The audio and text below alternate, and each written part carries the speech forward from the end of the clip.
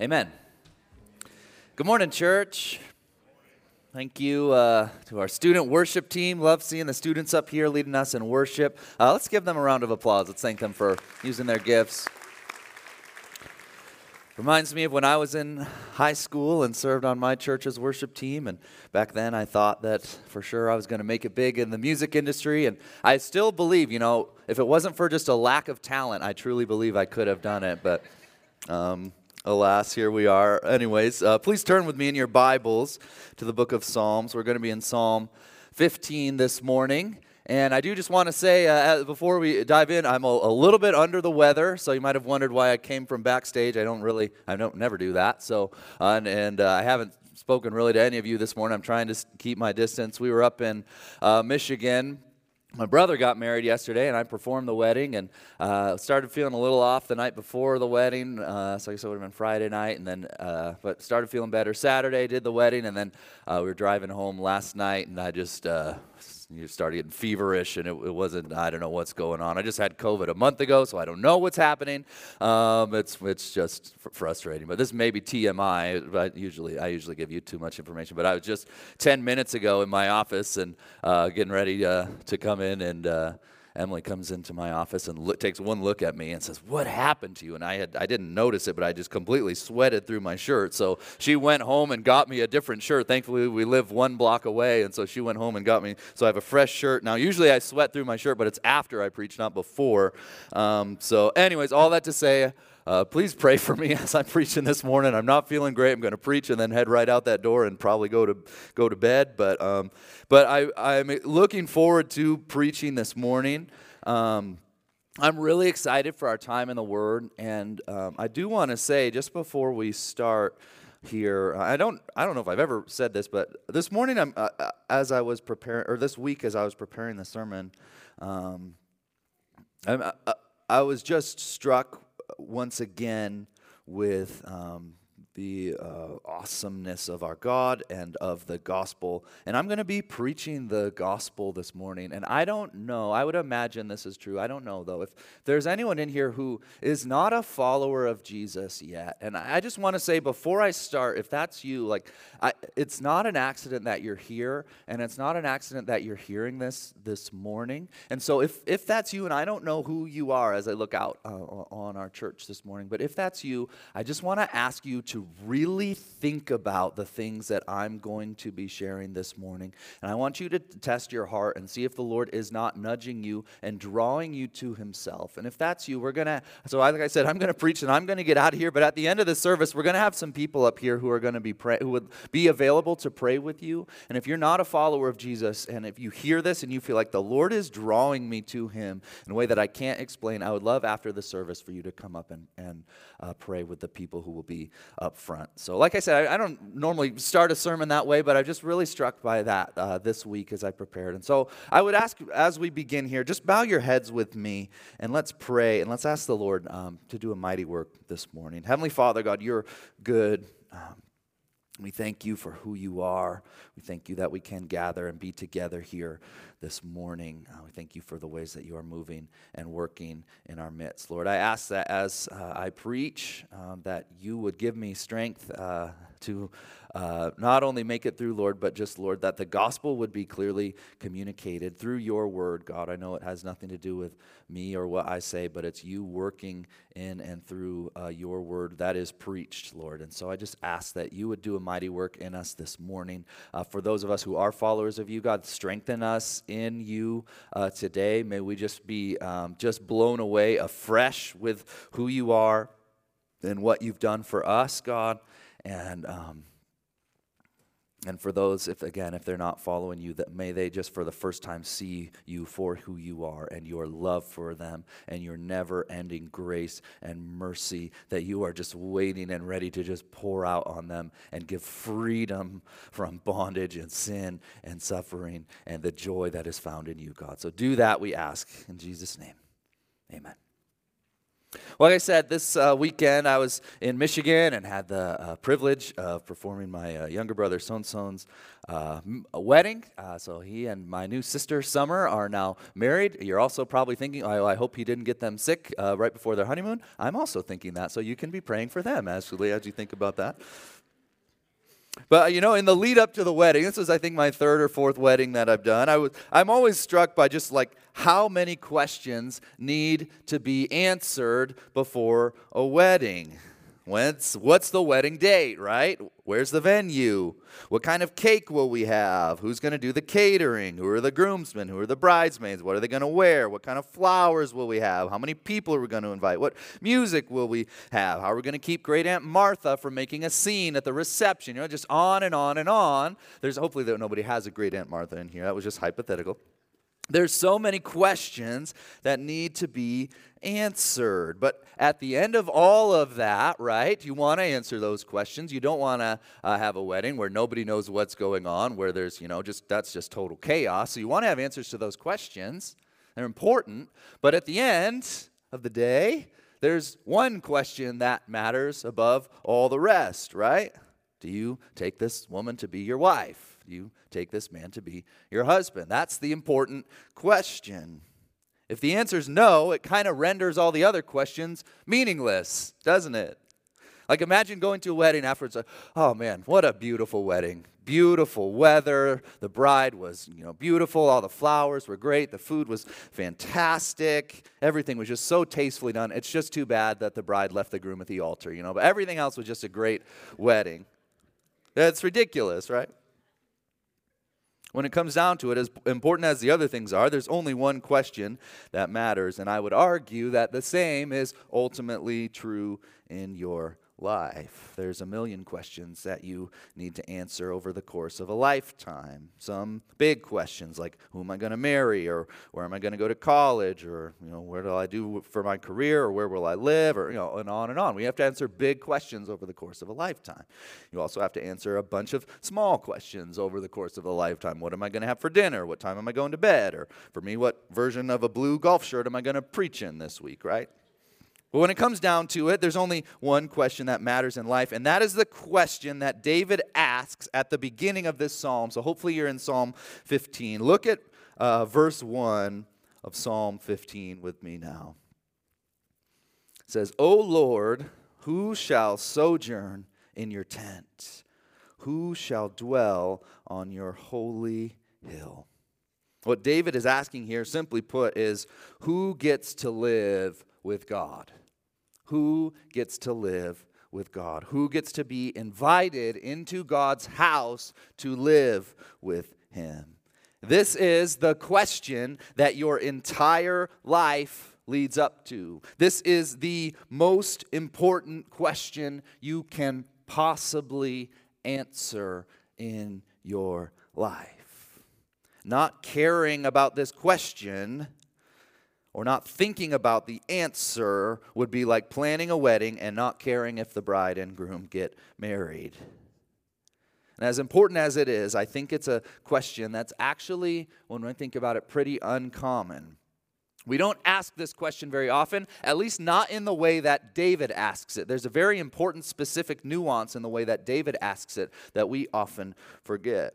And so for the next few moments, we're going to go in depth into this uncommon question. And then after that, we're going to see that David gives a somewhat uncomfortable answer to that uncommon question. But first, let's talk about it. The uncommon question that David is asking is, who gets to live with God? Now, one thing you might notice, if you haven't noticed it before, you're going to start to notice it as you read the Old Testament, is that oftentimes the same question is asked two different ways, but for emphasis, but it's really the same question. And so that's what is happening here. When David said, who shall sojourn in your tent? The tent is referring to the tabernacle tent, where the presence of God used to dwell when Israel was wandering in the wilderness. The story, and God's presence would be there, and when it would go pick up, then they'd pick up the tent and everything and follow the presence of God, and they wandered in the wilderness for 40 years. But the tent was where God's presence was. And then he says, who shall dwell on your holy hill? And the hill he's referring to is a hill on which the temple sat, again, which is where the presence of God was. So in two different ways, he's asking the same question, which is, who could possibly be good enough to live in the presence of God? I don't know what spurred David to ask this question, but he's seeing now the holiness of God. He's seeing that God is perfect. He's seeing that God cannot abide with anything less than perfection. And so he cries out, who is worthy of this? Who is worthy to be welcomed in God's house? And that nuance right there is why I would argue that this is an uncommon question. Now, there is a common question that's related to this that people ask all the time, which is, who gets to go to heaven, right? We all want to know who gets to go to heaven. I think it's interesting that even when you talk to people who aren't necessarily practicing Christians, very few people claim to just completely disbelieve in the supernatural. Right, if you've ever talked, for example, if you've ever gone on the Spread Truth New York City mission trip, which I went on several years ago, and so you just talk to hundreds of people throughout the week in a very secular city about matters of faith, and you just find, I was just struck by the fact that very few of them just openly say, yeah, there's no God, there's no life after death, there's nothing. Most people hold on to some notion of the fact that there's something bigger than themselves, and there's something that's going to happen after death. And so many people are just living life in a way that they hope that they're good enough to go to heaven. Truly, maybe that's somebody here in this room right now. Maybe that's you. You're just holding on to this notion. I just hope that I've done enough. I hope that I've been good enough to go to heaven. Now, it shouldn't surprise us that most people have some sort of an understanding that there is a higher power out there, right? Even if they don't necessarily know who that is. Romans 1, among other passages in Scripture, tells us that God has revealed himself to all people through his creation, and that no one is without excuse. So we shouldn't be surprised that many people have some notion of God, of right and wrong, and of heaven or hell. But when we don't understand the nature of God, when we don't get it, then we're also going to misunderstand the nature of heaven. What is heaven? We know that heaven is the dwelling place of God. It's his holy hill. It's his tent of his presence. Heaven is the place that you finally fulfill the deepest longings for intimacy in your heart by the Creator. Heaven, in a sense, is the Garden of Eden remade. What was so great about the Garden of Eden? The fruit, I'm sure the fruit was amazing. The animals, yeah, that's pretty great. The fact that work wasn't too difficult, yeah, that's all well and good. But the best thing about the Garden of Eden was the perfect relationship that man had to God and to one another, right? It says they were naked and unashamed. They had perfect relationship. There was nothing to be ashamed of. Perfect relationship to God and perfect relationship to each other until sin came into the garden and messed it all up and destroyed that perfect relationship with God and brought a rift in between man and woman. So heaven is a restoration of the Garden of Eden. It's a restoration of the perfect relationship between God and man and neighbor. It's no wonder that Jesus said the most important commandment is what? To love the Lord your God with all your heart and soul and mind, and love your neighbor as yourself. That's what we were created to do from the very beginning. That's exactly what Jesus did. And came to do, and came to make it possible for us to do that for eternity. But heaven is only heaven because God is there. It's only heaven because the presence of God is there. As we continue with our wedding analogy, heaven without God would be like a honeymoon without your groom or your bride. Right? Like imagine if you talk to two people who just got married on their wedding day. Hey, guys, where are you going on your honeymoon? Well, we couldn't agree where to go, so he's going to Gatlinburg and I'm going to Florida, right? Guys, I think you're missing the point of what a honeymoon is for, right?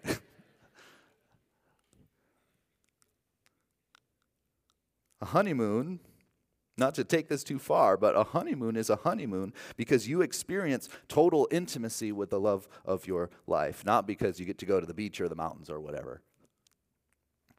And yet we miss that when it comes to our understanding of heaven, I think. It's not heaven because the streets of gold or the loved ones being there or not getting sick or anything else, as great as those things are. It's heaven because you're going to finally experience true and total intimacy with your Creator, which you were made for, and you've never had it. So like in some ways we don't even know how to long for that, except that we look for it in so many other ways. And again, maybe that's your story this morning, right now. I've been looking to have that hole in my heart fulfilled where I know I just want somebody to know me and love me fully and completely. And I just want that filled in my heart. And I've been looking in all these places and they've all taken me just to a total dead end. And here I am and I don't know what to do. God is the one who will fill that in your heart. He created you for that purpose. And when you spend eternity with God, it means your deepest longings for joy and satisfaction and wholeness and intimacy and restoration will all be fulfilled in God. And all those relationships that we have with one another will not be marred in the least by sin, which again, we can't even fathom what that's going to be like. And it's really important that we make this distinction. If we think of heaven as just like a super fun place that God made for the top 50% of people or 25% of people or whatever percent you want to put on it, we can start to think then in the back of our minds that we deserve to be there. In fact, we can even start to think that God is obligated to let us go there, right? That he'd be wrong to not let us in. God, didn't you see all the stuff I did for you? Didn't you? God, I filled in the connection card like 10 weeks in a row one time at church.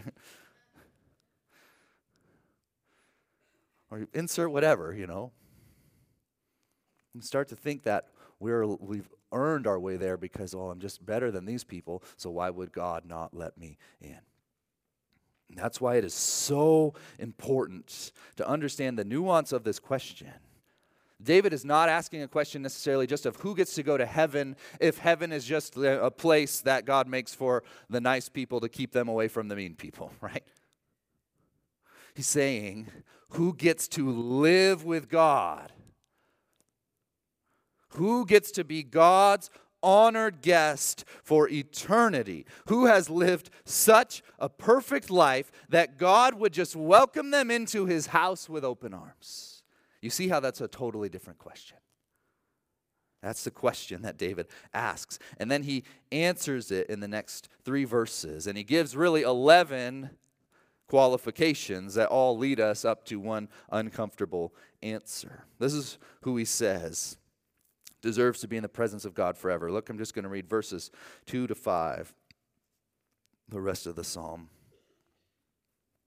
He who walks blamelessly and does what is right and speaks truth in his heart, who does not slander with his tongue and does no evil to his neighbor, nor takes up reproach against a friend, in whose eyes a vile person is despised, but who honors those who fear the Lord, who swears to his own hurt and does not change, who does not put out his money at interest, and does not take a bribe against the innocent. He who does these things shall never be moved. Now, isn't it interesting that David's answer isn't who gets to be in that presence of God? He who keeps the law perfectly, right? He who follows the Torah, he who does everything that God told them to do. God had given them the law. This is what you're supposed to do. And yet nothing in his answer has anything to do with following the Torah. He doesn't give one single, quote-unquote, religious requirement, not one sacrifice to make, not one festival to keep, not one commandment to obey. Every single requirement that he gives has to do with what? The heart. Why? Because the heart is what reveals our true spiritual condition. Simply put, it's possible, if not somewhat easy, to make it look like on the outside that you are conforming to God's standards and doing what He wants you to do. But one look at the heart can reveal a very different picture.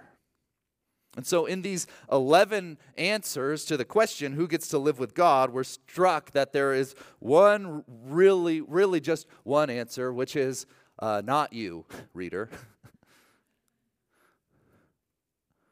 It says, he who walks blamelessly and does what is right and speaks truth in his heart. Speaking truth in your heart means living a life of integrity. What's on the outside matching what's on the inside. And so according to this verse, to be invited into God's presence, we must always, in every instance, do, say, and think what's right. So you can just raise your hands and then just kind of slowly drop your hands if you start to break one of these things, right? No, we're all like verse 2, we're all in trouble, right? No, we're not feeling so good about it. Verse 3, he who does not slander with his tongue, does no evil to his neighbor, nor takes up a reproach against his friend. So these qualifications have to do with how we treat others.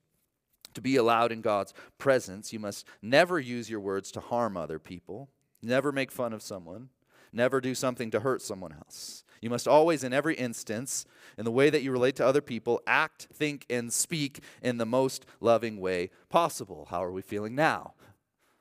It goes on. In whose eyes a vile person is despised, but who honors those who fear the Lord. You must hate what is evil in every instance and love what is good in every instance. Who swears to his own hurt and does not change.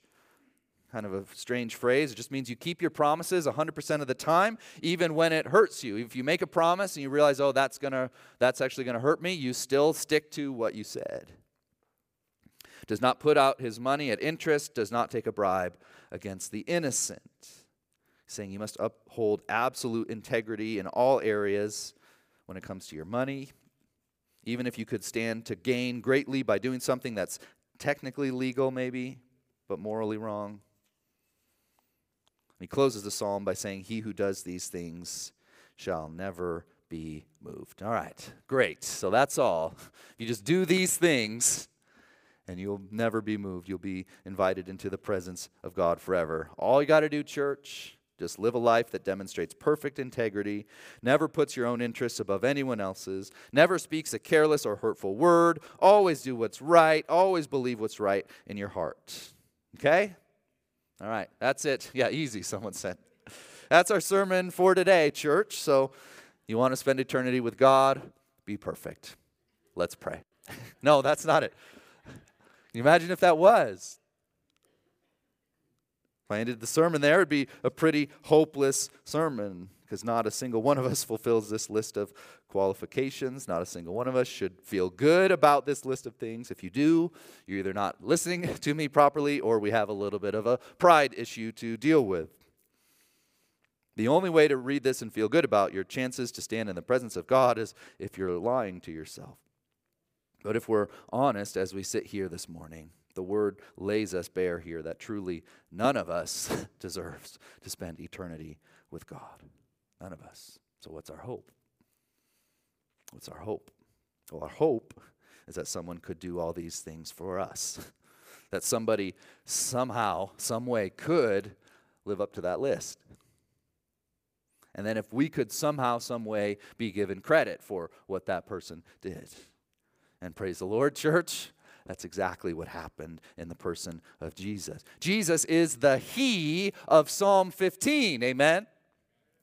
Jesus is the one who walked blamelessly. Jesus is the one who did what was right. Jesus is the one who spoke truth in his heart. Jesus is the one who perfectly loved his neighbor at every turn, who never sinned with his words, who never harmed another person, Jesus is the one who puts others' needs above his own, which eventually culminated in his death on the cross, becoming a curse for us so that we might become the righteousness of God. Can I get an amen?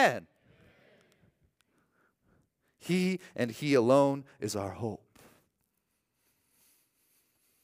Without Jesus, this sermon would have ended just with a hopeless thud. Who can dwell on God's holy hill? No one. But in Christ, we've been given a marvelous hope, the hope of the gospel. And so what's our response to that hope? What's our response? Well, first, we every single one of us need to remember His holiness. We need to remember the holiness of God. When we don't remember how holy He is, when we forget just how completely undeserving, apart from Christ, we are to stand in His presence, then we just completely miss the gospel. If you just think of Jesus as someone that you just need to toss up a prayer to one time to make sure that you're saved, or if you think of Jesus as just somebody who for some reason just wants to make sure you're sitting here in church rather than out on the golf course or fishing or whatever on a Sunday morning, like if that's your idea of Jesus, then you just don't understand who He is or who we are. God is holy, and none of us deserve to be in His presence. So let us not forget His holiness and think about His presence as something that we deserve on our own. We need to remember His holiness. Second, we need to model His life. We need to model His life. Just because we can't live up to the standard to be saved doesn't mean that what we do doesn't matter, church. We can't get completely wrong the other way. Over and over and over again, we see in the New Testament that people who are saved are always changed. Always. 1 Peter 1:14-15, as obedient children, do not be conformed to the passions of your former ignorance. What's former ignorance? What happened before when you didn't know anything, right? Don't be conformed to the way you used to live back then when you didn't know anything. Verse 15, but as He who called you is holy, remember the holiness of God. As He who called you is holy, you also be holy in all your conduct. So even though we fall short of the standard on this side of heaven, we're called to model His life, to try our best through the power of the Holy Spirit who convicts us of sin and gives us the fruit of righteousness to live a life like Jesus did. To do what Scripture tells us to do and repent when we fall short, to love God and love our neighbor. So we need to remember His holiness, we need to model His life, and finally we need to long for His presence. We need to long for His presence. I don't think it's a coincidence that in the New Testament, God tells us the relationship of Christ to the church is like a relationship of a groom to his bride. I don't want to be trite with this analogy, but some of you have not yet entered into that covenant of marriage with God yet. Some of you have not yet said, I do.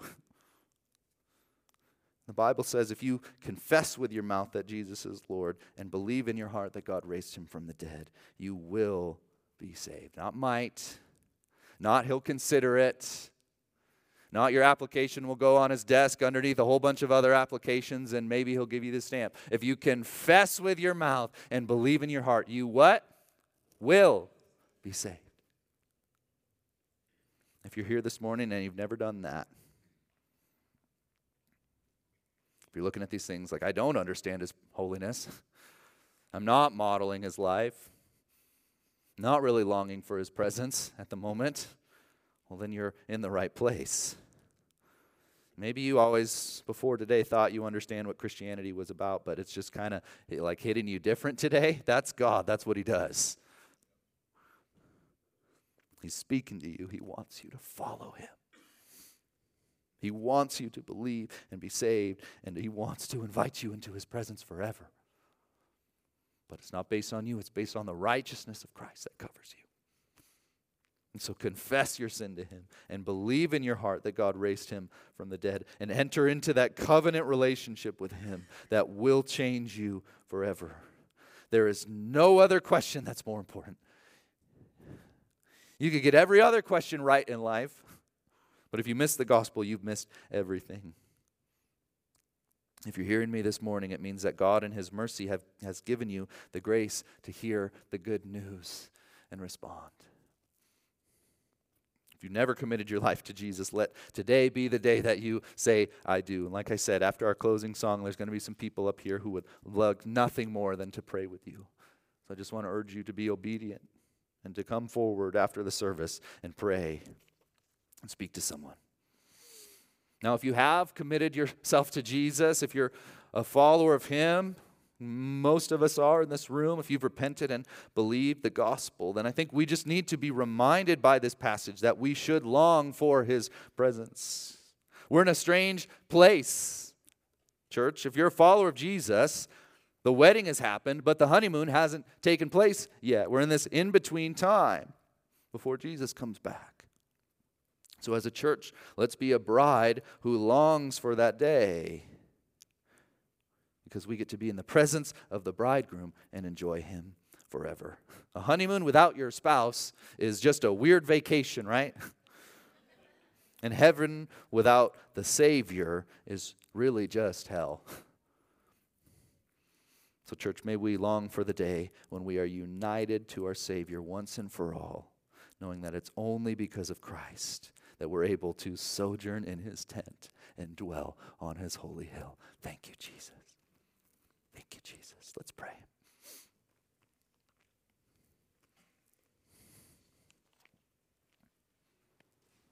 Father, thank you for your Son.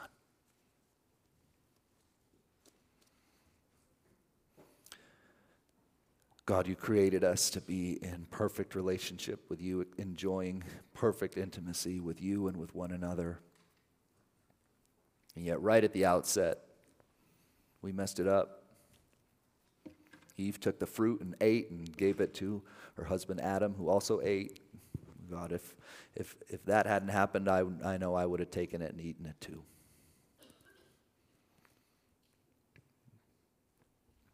Justly and rightly bringing condemnation onto myself forever. God, as I stand before you now, I know that there is nothing in me that makes me worthy to be your invited guest to your holy hill, to the tent of your presence. And yet you've made a way for me and for all who follow you to enjoy that relationship once again. You fixed it. You sent us your Son, and He's coming back. And we're going to enjoy that honeymoon when He does, forever and ever and ever, God. And yet there's maybe some hearing my voice right now who have not come to you in faith, have never repented of their sin and believed in Jesus. So Lord, may today be the day of their salvation. May today be the day that they say, yes, July 31st, 2022, God. May that be the day where they can look back and say, I'm a child of God. And I'm a part of the family of God, the bride of Christ. May we long for your presence, God, more and more. And may we be modeled in our lives more and more like Jesus. God, help us as we continue to put sin to death and put on righteousness because of the Spirit and bring you glory. You are so good to us, God, we pray. In Jesus' name, amen.